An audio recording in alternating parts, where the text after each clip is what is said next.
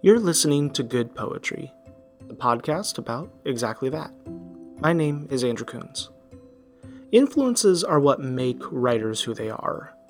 My guest today is Scott Edward Anderson, a poet who has had amazing mentors and influences throughout his career.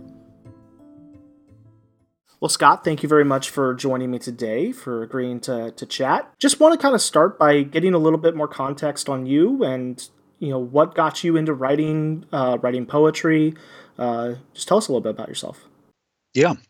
So I started writing poetry actually at the age of 9, encouraged by a woman who helped raise me for the first, 8 years of my life, Gladys Taylor. And she was a retired teacher and kind of took me under her wing. And I was a little bit of a protege of hers growing up. She wrote 2 short books about my exploits. And I still have them actually. That were quite fun, and but she had a love of poetry. She used to recite Robert Burns.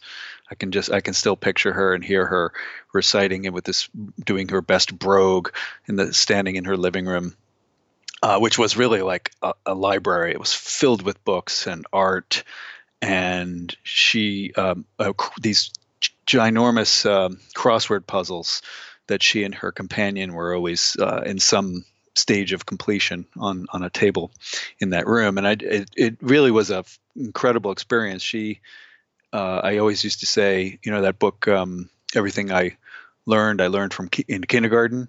I used to say everything I learned from Gladys Taylor, because she taught me so much, and she used to take me out into the woods and into the fields, and we'd crawl around in the grass, and we'd dig up dirt and run it through a Burley's funnel later on to see what would come out of it.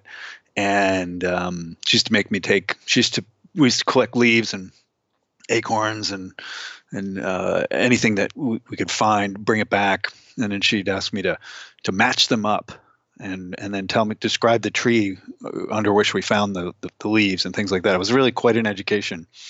And I wrote a poem about her, dedicated to her, in which I talk about that, called The Postlude, which appeared in my first full-length collection called Fallow Field. And someday I'll write a book about her and how she, the full extent of her education of me. But it was quite a remarkable start. So that's pretty much where I got my love of poetry, and then became a voracious reader of it and started writing it. Thankfully, none of those original efforts survive. So, Well, I think that's super interesting that you kind of can point to a specific person who mentored you and introduced you to poetry and helped foster that love, as I'm sure she fostered a love of a lot of different things in you. I find that particularly interesting because this idea of a mentor when it comes to the arts is, I'm not going to say it's completely lost nowadays because that's just too jaded of a thing to say, but I think it is, like, especially when I think about poetry, maybe the reason that a lot of people nowadays are like, I don't have time for poetry, I'm not really into poetry, like, they're not having that influential person come alongside them and, hey, this is cool. right, and sharing a love of it, because I think we get into school, and the way they teach poetry in school is just terrible. I mean, it just turns so many people off from it. Um, there's no enjoyment, which I think it's really lacking in the education. I mean, that said, I did have 2 high school English teachers who, once they've learned that I was interested in poetry, started to encourage it in me, and share books with me, and share poets, and bring up different poems to my attention. One of my English teachers in high school, David Taddeo was his name. He handed me a book, which became very influential, called "Kicking the Leaves" by Donald Hall, which came out when I was about 15. And he gave it to me. It was a gift, and I read it. And at that time, I was really really interested in French Romantic poetry and the Beat Generation poets. And Donald Hall's work was so different. It was very formal, and set in New England where I grew up. So I could really relate to the landscape and what he was talking about and the sort of generational aspects of his work. Writes a lot about his grandparents and in particular a farm in New Hampshire.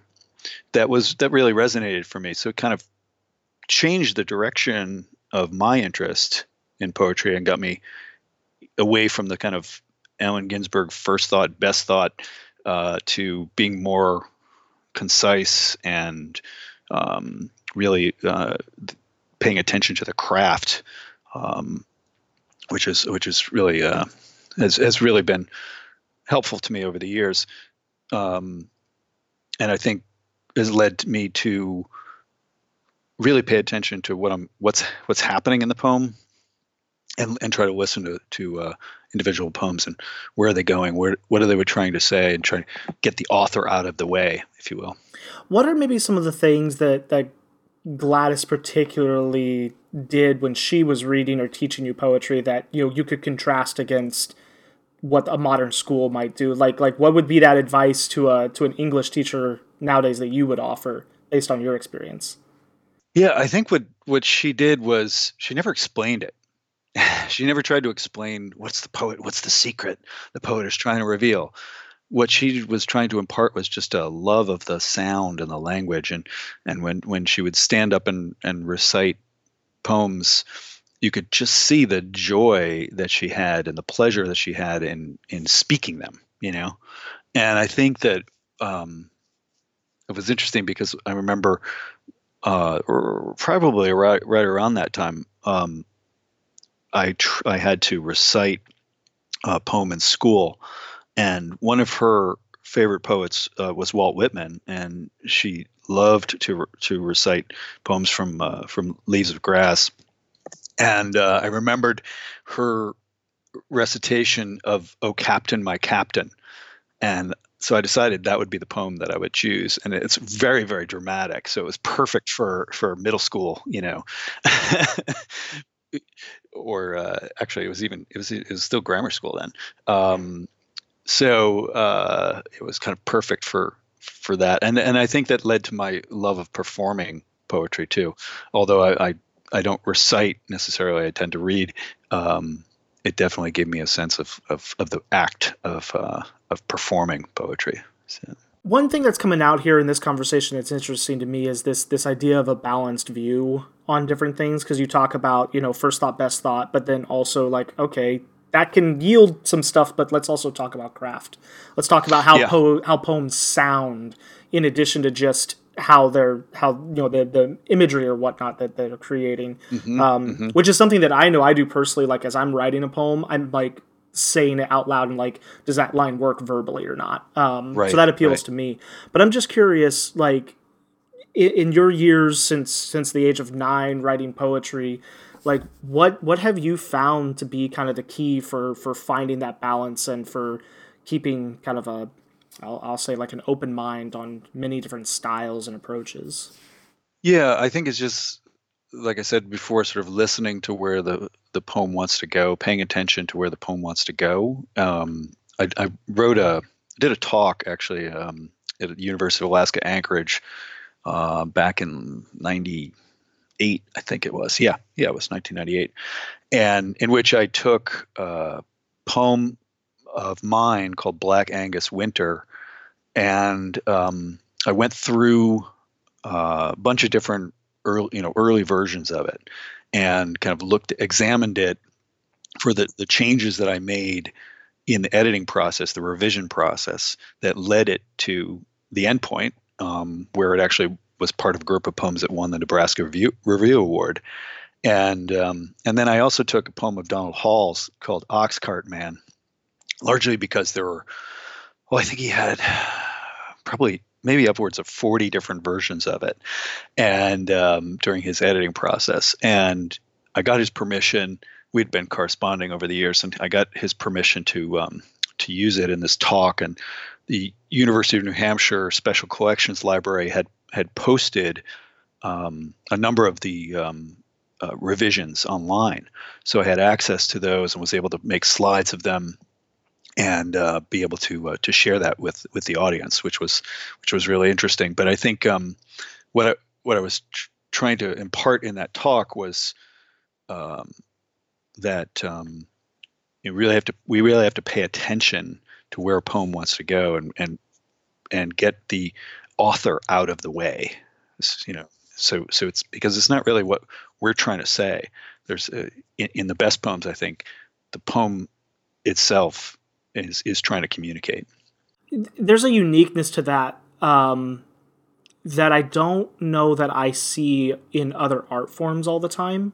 In that, like, a song written by a particular musician, it's just never quite the same if someone else sings it. Or, a book very much carries the style of that author. But I would venture to say that a lot of great poetry, can stand independent of that person and be changing with the times and all those things. And that's not to denigrate other art forms and say that they don't do that in their own way, but there is a uniqueness to poetry that I've found that is timeless and impersonal in a good way. Hmm. Hmm.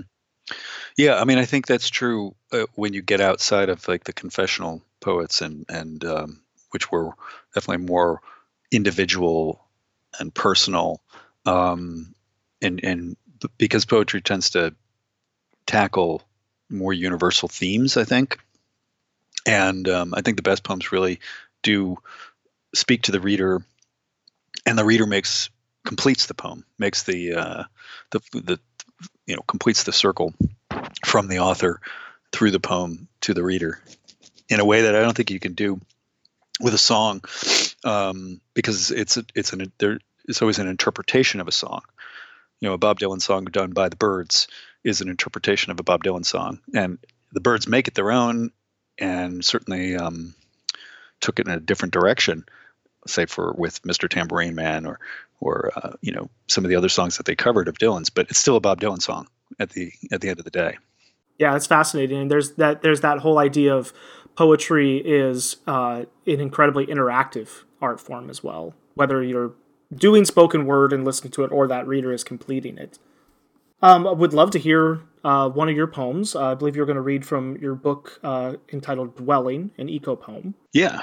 So I'll start with the first. So the book is divided into 3 sections. There's a sequence of poems that wrestle with the concept of dwelling, and in particular wrestle with an essay by the philosopher Martin Heidegger called "Building, Dwelling, Thinking." And then there's a section of prose questions, short essays that pick up on themes within the poem sequence. And then across the bottom is a sequence of short poems that are definitions and looking at the etymology of the word dwelling.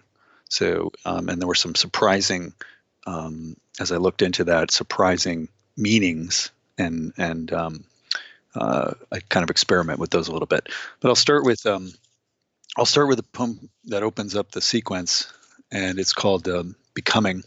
Becoming. Say that childhood memory has more relevance than yesterday. A moose calf curled up against the side of a house. Merely saying it may make it so. The way a sunflower towers over a child, each year growing shorter. A hermit crab crawling out of a coconut. Or no, the child growing taller. Naming the childhood memory bears witness to his knowing. A hawk swooping over a stubble field. Imagining the earth is all before me, blossoming as it stretches to the sun. A red eft held aloft in a small pink hand. Is home the mother's embrace? A cabbage butterfly flitting from flower tops. Do we carry home within? The child sees his world or hers stroking the furry back of a bumblebee, head full of seed until it droops, spent, ready to sow the seeds of its own becoming. Say that our presence in the world, a millipede curling up at the slightest touch, is in making the book of our becoming. So that poem just when my oldest child, my son Jasper, was born, he was born in Alaska, where I worked with the Nature Conservancy. So a lot of the imagery in this poem comes from experiences that I had in nature with my son, mostly in Anchorage, but also there's a couple of references to some things we experienced in Hawaii. And then the furry back of the bumblebee was something that I learned from Jasper. He was probably, I don't know, 2.5 years old or so, and I saw him really literally stroking the back of a bumblebee with his index finger. And at first I panicked. I was like, "Oh, don't touch the bee, Jasper, he'll sting you." And then he said, "No, no, Papa, you can rub the back of a bumblebee." And he just continued to just pet it. And and then later on, I looked it up, and sure enough, bumblebees don't sting.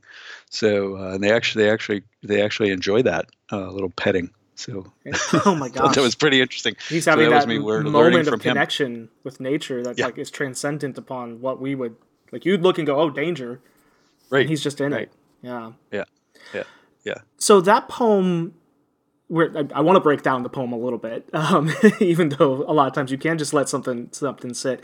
But that poem to me brings up a very interesting question, and it's this idea that the validity and the importance of our childhood outweighs a lot of times large stretches of our adult experience. That's kind of where my mind went with it, and I think there's this almost condensed, saturated life experience that happens in childhood. And obviously, we all know that a good or bad childhood affects you for a lifetime. And childhood traumas or childhood experiences have a big effect. But I also think, and I'm curious to get your thought on this, that there is a tendency in our culture to, well, you're just a kid, or that's not, you got to learn certain things, you got to get through the childhood so you can be an adult, and we're always looking forward. And it's not that we necessarily want to live in the past, but an honoring of those early years, and to say, I was the same person that I am now, just younger. Those experiences are just as valid. Yeah, no, I think that's true. I think there's my own experience as a child. I spent a lot of time on my own in the outdoors, and I mean that's was just by virtue of the fact of when I grew up. I think in the '60s and '70s, and we had a lot more freedom then, to roam around, and so and I read a little bit about this in my latest book, Falling Up, a memoir of second chances, um, talking about or comparing the experience that my children have had in the natural world with what I had, and large, days and days of unstructured play, out in nature or whatever, and really no connection. My parents, didn't even know where I was most of the time. Just open up the door and kick you out, come back for dinner. And so I ended up, learning a lot on my own, being able, being exposed to different things, getting into trouble, in some cases, walking through, a muddy bog, not really knowing what I was getting myself into at one point, and getting stuck and having to get my feet out of the out of the muck and get back onto dry land. Um, Whereas I think the tendency as a parent is just like, oh no, no, don't let them walk out into the mud. And I can remember when my son Jasper was really little in Alaska, and we lived in Anchorage, and the mud flats, when the tide went out, the tidal mud flats would be exposed. I used to let him wander out onto the tidal mud flats. And I remember some parents coming by, walking by on the trail and saying, "Oh, you shouldn't let your kid out there. He's going to get stuck, and then tide's going to come in." And I'm like, "Wow, it's really quite a stretch there, like to go that deep into it and be so panicked and so afraid of the experiences of the world." I mean, that there was really not that much. I knew what the tides were. They weren't coming in anytime soon. If anything, it was going out. And yeah, there are certain times when you wouldn't want to be stuck out on the mud like that. But getting stuck in the mud is kind of a fun experience. And like why you know limit your exposure, your children's exposure to what's safe and not scary. It's a very. I think it makes us a little more sheltered as human beings if we're not exposed to it, and perhaps that's what's cut people off from the natural world. They're disconnected, which is what my book Dwelling is trying to deal with. Like, how do we reconcile the relationship we have with where we live on the earth? So part of the title of that book is Dwelling, an Ecopoem. Tell me what an ecopoem is. Well, I can read you actually the portion of the essay in which I explain what my because there are lots of different interpretations of ecopoems and ecopoetry. There's a whole discipline around ecopoetics in the academy. And if I can read a little bit from the question of the ecopoem, I might get a sense of what I think of it as a concept. The question of the ecopoem. The ecopoem should have those things in it that will bring forth truth to the reader. Earth brought forth through bird song, recognizable trees, oaks, spruce, maple, hemlock, ponderosa pine. The spirit of bear, coyote, wolf, or big cats these hills have not seen for years. The ecopoem should furnish wildflowers for the tame to ponder, and terrible storms for lovers of thunder. And when the snow comes and winter's expectation rises, the ecopoem will sing until spring. Mountains can appear, or hills that roll and loll and calm our souls. Leaves will fall and rustle, the sounds and smells of our return to school each year as children. Rivers, too, should resound, the lakes, ponds, and oceans as well. Then, too, the ecopoem should speak of love, or rather show it, and bring it forth for all to see. And desire. The dream of the earth is all about desire, as everything is about desire. And familiar animals, domestic cats and dogs, a well-worn path leading to the cottage garden, or city streets in the heat of summer or in the rain. Summers set by the rhythms of cicadas heard by the lake, diving off cliffs 20 feet high to deep pools of water below. The ecopoem should be a bellwether of memory, a repository, saying the unsayable. It should use language to evoke the gods, or at least our better nature. It should also include the terrors and horrors of nature, the terrible things creatures do to each other, parasites and carnivorous plants, poisonous snakes and stink bugs, nature, warts and everything. I think what is really standing out to me with that beautiful definition is, truth is a balance of all things. It is the beauty and the terror. It is the sunshine and the rain. It's like you can't cherry pick what you're wanting to necessarily talk about. Nature's as fierce as it is beautiful.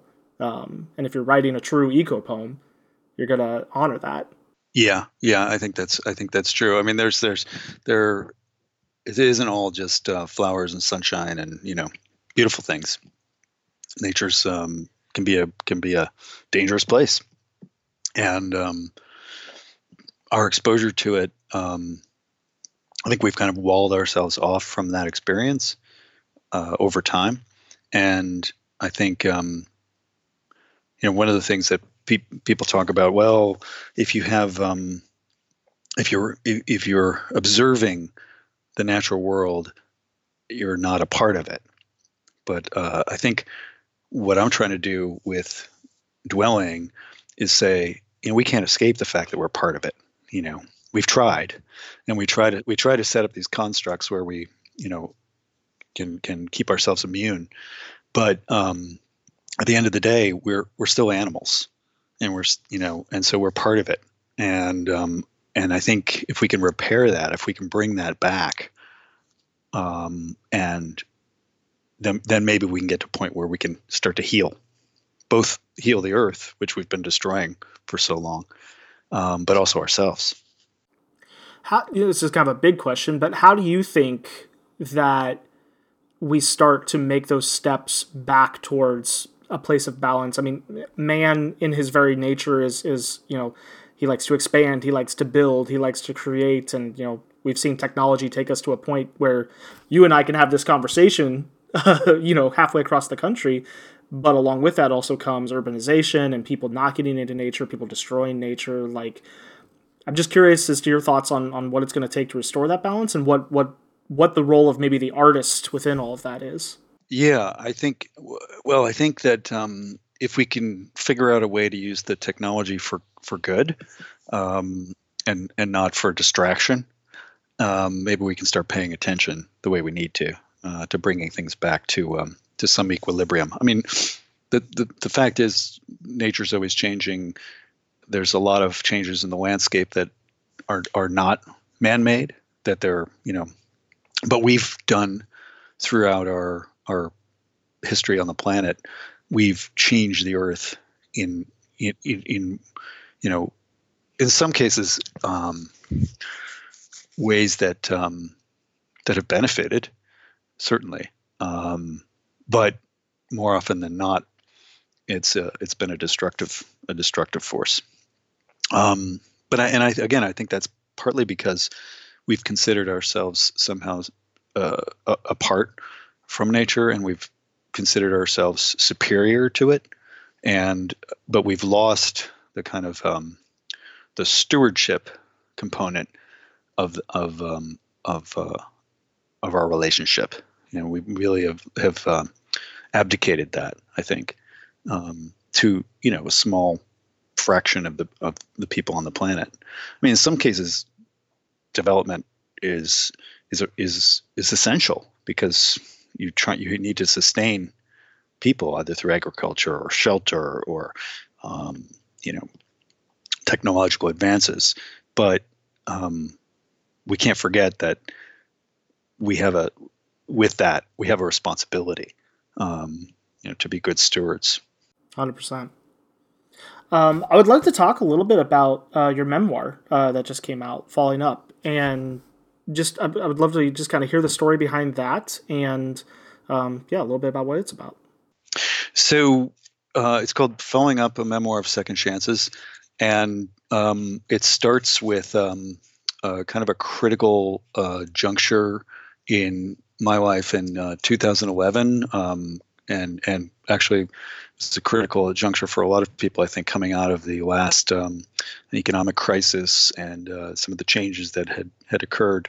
The book actually opens with a scene in which I'm speaking to a group at a conference called South by Southwest Eco, which was the first ecologically centered conference put on by the South by Southwest folks who do the music and culture festival every year. And I had to speak to this audience early in the morning. I was one of the first talks on the morning, as it turned out, that Steve Jobs had died. Oh, wow. And as I was preparing for the talk, I heard the news, and I realized that most of the people in the audience had no idea. And so I was going to be the one telling them this news. And I thought, well, I started looking at my notes for my talk, and I thought, well, this is totally irrelevant. How can I talk about this? How can I do that? So I opened the book with the sentence, "Steve Jobs is dead," I said. A collective gasp went through the audience. We all knew he'd been sick. His 7-year battle with pancreatic cancer was well covered by the media. Still, the news of his death that morning was a shock. The Apple founder, I guess he was co-founder. Anyway, we can edit that out. The Apple founder, perhaps the most consequential tech CEO in history, had transformed our lives in so many ways, and now he was dead. He was 56 years old. In that relatively short lifespan, he'd accomplished so much. Arguably, many of us were at this conference, a gathering of some of the best and brightest from the worlds of technology, culture, and sustainability, because of his example. He touched so many, regardless of whether we used Apple products. Indeed, he had inspired a lot of people at the conference and around the globe to devote themselves to changing the world for the better.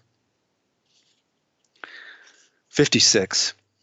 As I stood on the stage that October morning in 2011, a couple of years shy of 50 myself, I couldn't help thinking, as perhaps many in the room were thinking too, in the wake of the example of Jobs, what have I done with my life? Have I lived up to my full potential? Have I done everything I could to make the world a better place? Isn't that why we're here? Not just here at this conference, billed as 3 days to save the Earth, but on the planet itself. Perhaps everyone in the room, like me, weighed their achievements, their aspirations, and how they had lived their lives. And perhaps, like me, everyone wondered how they wanted to spend the rest of the time on their planet. So I sort of open it up with that, and then as I'm trying to wrestle with, like, what am I? I'm there to speak on sustainability and changing the way we think about financial services and things like that. And I'm thinking, I just can't, how am I supposed to talk about this with everybody? Everybody's thinking is about Steve Jobs. So I had a moment of silence for Steve Jobs, and then I realized that everybody in the room was kind of as anxious about this as I was. So I thought, well, maybe I can share a story with them that had some resonance for me. Something that happened to me when I was 15. I was hiking in Letchworth Gorge in upstate New York, and I fell. And so I'd share that story, and then I connected it to a story that Steve Jobs used to share, which was a kind of defining story for him about stumbling into a calligraphy class at Reed College after he dropped out. So he wasn't even supposed to be on the campus, but he just decided to audit, this class on calligraphy. And it changed the way he thought about, how he saw the world, which is kind of an objective you have with poetry, is like, trying to change the way people see the world through. And so the fact that he had done that led him to create movable type for proportional typefaces for the Mac. Later on, he realized, it was that one class that changed it. And the interesting connection with Reed College is that I studied with Gary Snyder, who was a Reed College graduate. I think he graduated in 51, if I'm not mistaken. Anyway, and he had taken that same calligraphy class. So I thought that was pretty interesting. But it's this, thinking about, well, there you go. There's a technology and a technologist who I think, whatever you think about Apple products these days, he, I think, was a visionary, and he had Steve Jobs, and I think that he had pretty significant impact because of the way he viewed the world. And now his wife is carrying on his legacy and actually supporting climate change as a major focus of her foundation. It's pretty amazing. Yeah, and it's interesting that you said that it's the same thing that we're trying to do with poetry, and that's change the way someone views something. And I think to the cynic who maybe says, well, what is a writer really going to do? What's a poet really going to do in the face of all these practical, like, got to get my hands dirty type things? It's like, well, there are people who need to get their hands dirty. There's people who need to build things and farm and change things and plant trees. And there's people who need to write the words that inspire those people to go out and do that. And we all play different parts in this kind of organism that is humanity. Yeah, and it's interesting when I don't know if you're familiar with Bill Murray's reading poetry to construction workers, which is wonderful video. I've not seen that, but I'm going to go look for that. Yeah, so Bill Murray has been involved in Poets House for a number of years, which is an incredible library of poetry in Manhattan. and was started by Stanley Kunitz and Elizabeth Cray. And he's been involved. I think he's if he's not on the board, he's in an advisory capacity. But when they were building their the site that they're in now, he actually went out and recited poems to construction workers and got them to read the poems as well. And it's just brilliant. It's just brilliant, and it's really fascinating to watch how they received it.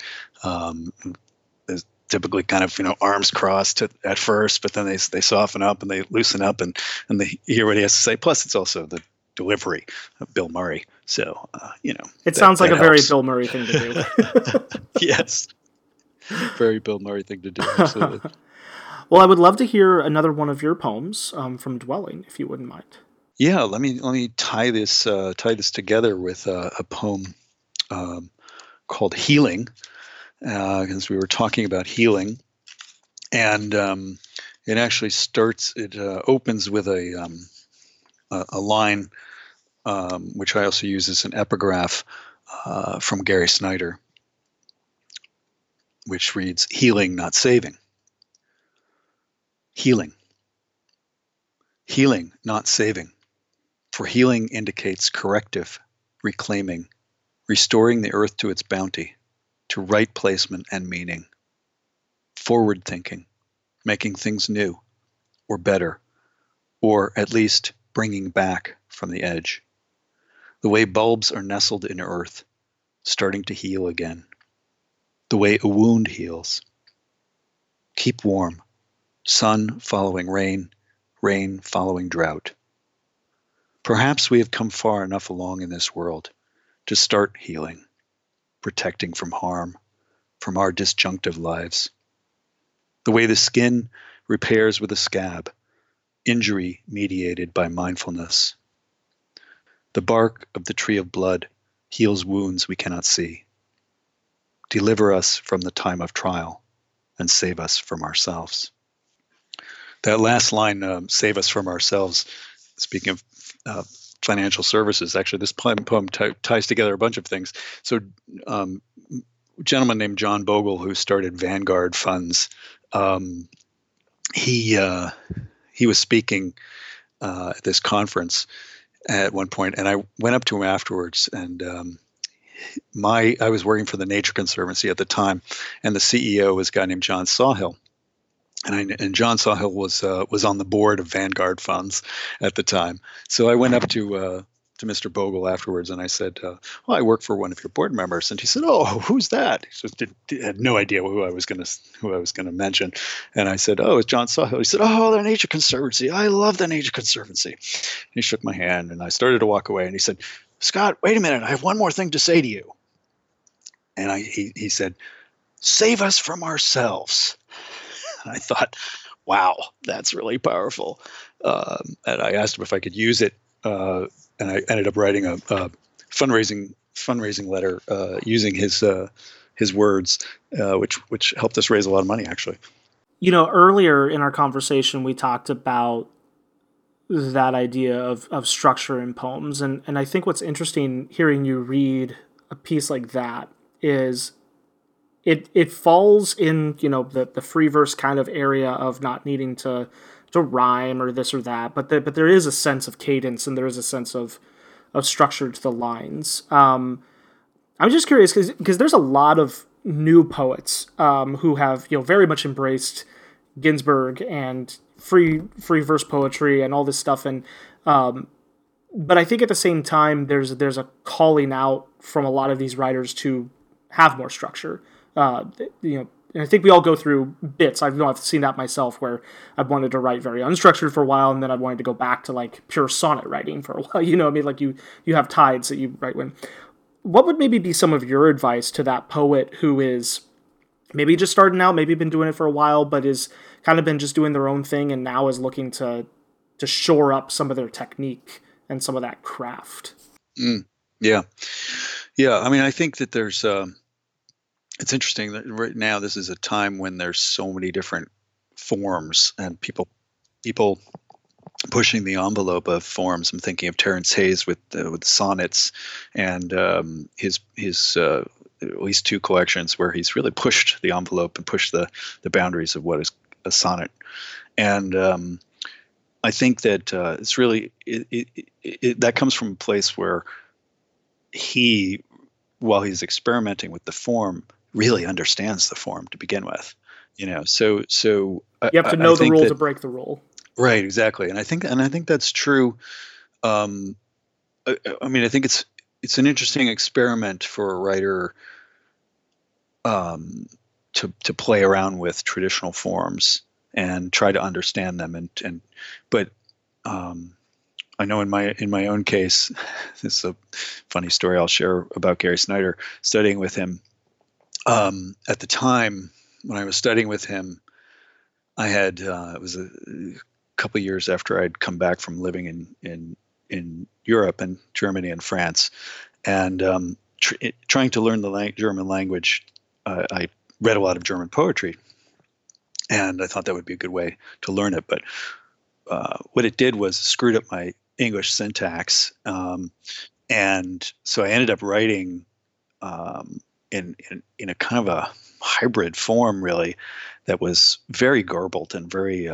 I called it verbal gymnastics in my that talk that I gave, making poems better. Um, and remember studying with Snyder, he's he couldn't have been further from that. Sort of not formal, very very outside of Japanese and Chinese poetic traditions. He typically didn't spend a lot of time with more traditional European forms, and so I remember he said about my work, he said, well, this is pretty good if you want to be an 18th century poet. But do you want to be an 18th century poet? And at the time, I was, still in my 20s and full of hubris, and I took offense. And I remember I dashed off a nasty note to him and said, well, it's, at least I don't write bear shit on the trail poems. Almost immediately after sending that letter, it was I regretted it. And then later on, in fact, one of the poems was this poem I talk about in Making Poems Better, Black Angus Winter. It was it started out very very different from where it ended up, and a lot of it was getting the form out of the way and trying to get at the heart of what the poem was trying to say and the language that the poem required to say what I wanted to say. So getting the author out of the way again. And he was right. I mean, he was right. I should, I wish I had just, it's one of those things where, now you press send on the email and you immediately regret it. But later on, actually just a couple of years ago, I was writing an essay about Snyder, and I had to look something up online, and I realized that letter sits in the archives at the UC Davis in the correspondence of Gary Snyder. Like, oh, great! Was hoping he had just thrown it in the trash, but no, he kept it. Decades from now, someone will dig that up. Yeah, as they're researching. Anyway, but no, I think to get back to your question about what poets should do, I think thinking about I think it's good to know what the traditions are if you're getting serious about writing poetry. But at the end of the day, you really do have to just listen to what the poem is trying to say, and the form will come out of that. I think if we pay attention to it. I think it's harder to do that because our tendency is to write what we want to say, not listen to the poem. So, Scott, I would love if you could share one last poem with us to close out our conversation today. Great. I will share Shape-Shifting from Dwelling in Ecopoem. Shape-shifting. Give the night back to the night, the stars back to the sky. Give the earth, spinning in space, back to the earth. The stars look black tonight. Give the moon, no, keep the moon. It is the stars we want to give back. Give the soil back to the isopod, emerging to the surface. What is it looking for? Give the dawn back her rose-red fingers. She needs them more than the night. Give the blue jay back his morning, taken from him by the chickadee. Sounds are deeper in solitude. Give back to the sunshine what darkness is his. Give back to the night what light is hers. Stars, moon, clouds. Shape-shifting. Blue jay into chickadee, into blue jay. Night into day. Into what? Harassed unrest? Give back to the earth what is hers. She will forgive you for taking it, or she will turn into a wolf. Thank you for listening. You can find out more about Scott and his books at scottedwardanderson.com. You can follow Good Poetry on Instagram and Facebook at Good Poetry Podcast. Until next time, happy reading.